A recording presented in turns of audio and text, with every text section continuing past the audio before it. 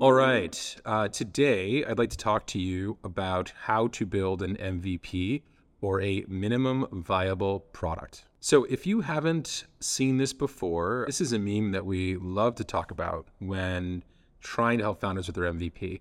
It's called the Midwit meme. The person who is the Jedi, the super intelligent, the founder who's doing all the best things and knows all the best things, and the idiot, the first-time founder, the founder who has no idea what's going on. Many times, these two founders will actually come to the right decision before the founder who is really smart and is trying to work really hard and do everything right. And so, in this situation with the MVP, the best advice is to actually launch something quickly and iterate. Get a product into the hands of your customers and then learn whether it helps them or doesn't, and then iterate it, improve it over time. The wrong answer is to do 100 surveys and 600 user interviews and contact every single one of the competitors and spend, a year fundraising and hire 100 people and, all these other things that you can distract yourself with that it might appear like other smart things, but in reality, they really don't highlight the most important point about an MVP, which is you'd only really start learning about your user when you put a product in front of them. That doesn't mean that the thing you build in your MVP is going to work, right? It's probably not going to work. It's just the best way to start the conversation with the user and how you can solve their problems. So to summarize that point, the goal that you should have as an early stage founder is you should be getting a product out into the world quickly, minimum viable product. Second, you should be talking to some initial customers and trying to figure out what you can do to make that product useful for them. You should care about how to help them accomplish their goals. And you should try to figure out, how can I change and iterate my product so that it actually helps them accomplish those goals? And then rinse and repeat. Talk to more users, iterate your product, talk to more users, iterate your product. More often than not, after 3, 4, 5, 6 iterations, your MVP is going to be very different. You have learned so much, but by having that conversation with users and by letting them see your product evolve, you can actually make them more excited, more likely to use your product, more likely to pay for your product. And you can learn 10 times more than just talking to your co-founders or thinking about in your head. So the challenge today is that a lot of people are knocking MVPs. A lot of people are talking about minimum lovable products or minimum useful products. And honestly, a lot of founders actually just want to build, God level products, the Steve Jobs level, make the iPhone and change the world. There's this misconception that starting with something small that might not work very well is a bad idea. There are a lot of people who worry that if you start with something small and you give it to a customer and the customer doesn't like the product, you'll never be able to talk to them again. What I will tell you is this. In most cases, the people who are interested in talking to a startup are early adopters. They're used to using products that don't work very well. And the reason why they're talking to you is not because they think your product's going to work great. It's because they have a real problem and they're open to using new software. So you don't have to worry about losing these people. These are the kinds of people who try new products all the time. These are the kinds of people, if you tell them, hey, look, I can't promise it's going to work perfectly from day one, but if you keep working with me, we'll make it better, and I'll make sure it works for you over time. These are the kinds of people who respond to that pitch. It turns out the people who will run away after seeing your product break and never use you again, they're never going to try your product in the first place. They're not early adopters. They don't use new software. So you don't have to worry about losing those people because you never had them. You're not going to get them to get started. Now, one of the things we have to work on at YC a lot is fear. And this is the biggest fear that founders have. It's a non-specific fear of, oh my God, if I give people my product and they don't like it, boom, my company dies. And it's always hilarious because when we think about this, it's like, well, your company doesn't actually die, right? It doesn't die tomorrow. It's not like game over. You haven't run out of money. All your co-founders aren't going to quit. Whenever we encounter these fear scenarios, we like to dig in and kind of ask, well, what would actually happen? Imagine the worst case scenario. You do talk to a customer. You do demo your product. It doesn't work. They don't want to use it. You wake up the next day, Is anything that different? Can't you reach out to someone else? Can't you reach back out to that customer who you demoed to a week later when you've made the product better? Is your startup actually dead? More often than not, when you have this fear, what you should be doing is kind of leaning into it and asking yourself, is this fear real? Is my company actually going to die if this scary thing happens? And it's not bad to feel the fear, but it is bad to act on it. It is bad to spend 1 year building your MVP because you're afraid the first customer might not like it. Now, there's another group of folks who thinks, I know what the perfect product is, and I know it's going to take a year to build. Why would I build shitty versions of it? I like to call these folks fake Steve Jobs. And it's really a massive misconception of what great product people do.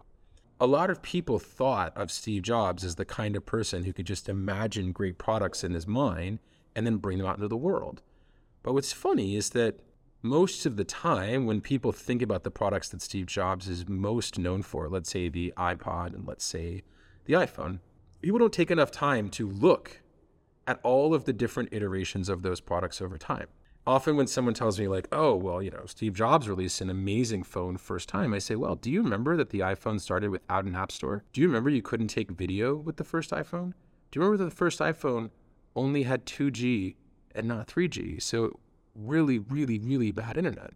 Like most people don't remember that.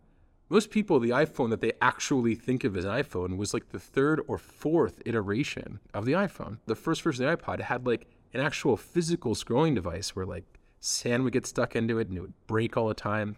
Even the great Steve Jobs iterated his products over time. So if you find yourself being a fake Steve Jobs, thinking, I know exactly what the customer needs, I just need to raise $10 million, spend a year building it, and then launch it. Think again, right? Like if Steve Jobs needed multiple tries to get his products right, maybe you need to as well. Next, let's look at some examples. And in all of these examples, you're going to see 3 pretty simple points. First, all of these products were fast to build. They could get out of the market quickly. Second, they all had very limited functionality. The third, and interestingly enough, all these products appealed to a small set of users. These founders realized that just making something that a small group of people loved was far more important than making something that could address all the needs of all potential customers from day one. So here's what the first version of Airbnb looked like. And if you were a user when Airbnb first launched, here are some of the fun things that you didn't get to experience. There were no payments. If you found a place on Airbnb, you couldn't pay for it there. You had to arrange for payment some other way. There was no map view. So there was no way for you to actually see where the places were in the city. That's a pretty basic one. 3, even more funny, you had to stay on an airbed. Like you couldn't rent out your whole house. You couldn't rent out a room in your house. Then 4th, the first version of Airbnb only worked for conferences. They would literally spin it up in a city when there was a conference. And when the conference was over, they'd spin it down. That was Airbnb to start. That was the MVP. Here's a second example. This one's my company, Twitch. Twitch started as a site named Justin TV, where my co-founder Justin had a camera on his head to broadcast 24/7. In the first version of Twitch, there was only one page, the page that you're seeing here. There was only one streamer. His name was Justin. There's no video games except for like we randomly would play video games sometimes like Guitar Hero or something like that. And streaming was ridiculously expensive. We were paying a CDN. We hadn't built our video system yet. But this was the first version of our product. Now, when you go to Twitch, it's completely different, but this is where it started. Finally, we have Stripe. This was the first version of Stripe. Back then, it didn't even have the name Stripe. It was called /debt/payments. Back then, they had no fancy bank deal. They were working with a tiny bank. There was literally no direct APIs with that bank for setting up accounts. So they'd have to call the bank and every night file manual paperwork for you to get your account set up. And there are almost no features in their API.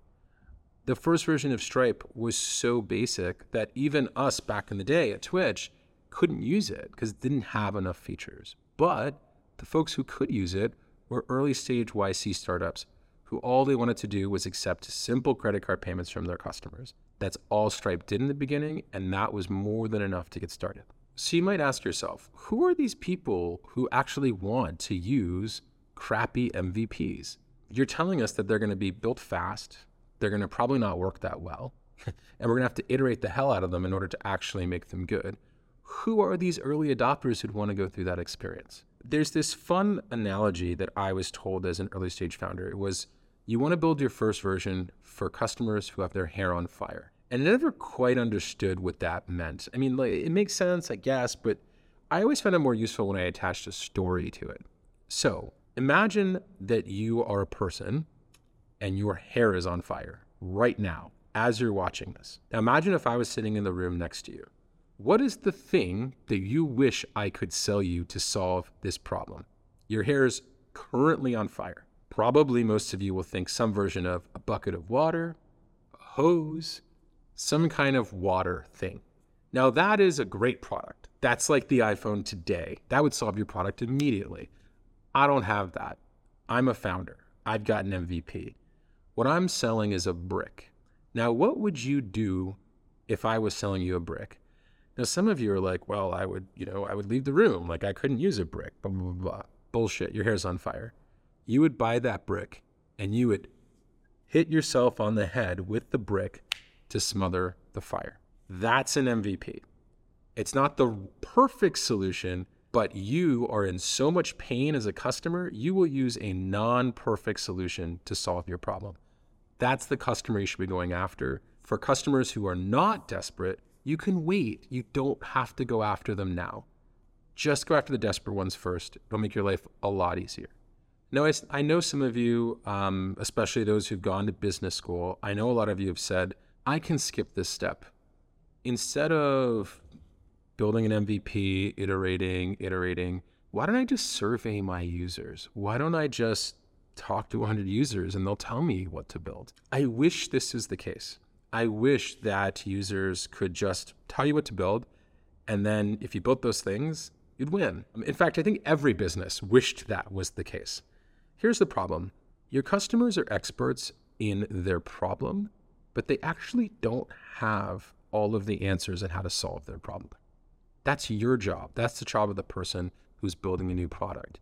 Surveys might help you understand the pain that your customer is going through, but they will never help you figure out how to solve that pain. The only time that you start having that conversation with the customer is when you can put a product in front of them, preferably a crappy MVP, and start saying, does this solve your problem? I haven't really seen a shortcut to this step. I haven't seen a shortcut of building something pretty fast that's pretty crappy to get started. And even for larger companies, even for enterprise software companies, if you go back in time, the first versions of their product, they were not perfect. They were far from it. They were the minimum that those customers were willing to use. So across the entire board, you gotta start with the minimum viable product.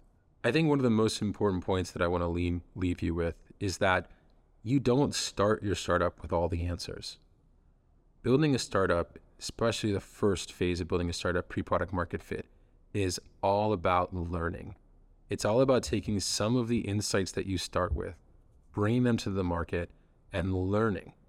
Most of the solutions, most of the best parts of products we use today were discovered after those products were launched, when those founders were learning from their users. And building and launching an MVP is the fastest way to start the process of learning. And the faster you learn, the more likely you are to build something that people love before anyone else. So let's say I've convinced you that now you actually want to build an MVP. How do you make sure you do it quickly? Here's some tricks. 1, give yourself a very specific deadline. It's a lot easier to make sure that you're building something that's the minimum viable product if you give yourself 2 weeks or a month and a half to complete it versus if you don't give yourself a deadline. Second, write down your spec. If you think that there are 5 or 10 features required in order to launch an MVP, write them all down. Don't put yourself in the position where you're constantly trying to figure out, should we have that feature? Should we not have that feature? I don't remember the feature we talked about the other day. How should it look? How should it work? If you write it down, then you can just focus on building instead of continuously debating what should be built. Number 3, cut that spec. After you write all that stuff down, go through each one of those items and ask yourself, does a truly desperate customer need that feature to start? You'd probably be surprised at how many features you can leave off for the second, third, or fourth version of your product and just get the basic stuff out first. And then number 4, and most important, don't fall in love with your MVP. It's going to change. You're going to iterate it. It's going to get very, very, very different over time. You want to do it fast, and you don't want to fall in love with it. You want to fall in love with your customer, with your user, not in love with the crappy initial product that you're building to start learning from that user. All right. So hopefully you don't need any more convincing. You understand that the simplest and easiest path and the smartest and most Jedi path is to build and launch your product and then iterate it. And so I wish you all a lot of good luck. And while you're building, remember one thing, it's far better to have 100 people love your product than 100,000 who kind of like it. So when you're releasing that MVP, it's totally okay to do things that don't scale and recruit those initial customers one at a time. If you care about those customers, I promise you, they will talk to you, that you can work with them, and you can help them figure out how to solve their problems. And as a result, help figure out how to build a great product for them. Thank you very much, and good luck.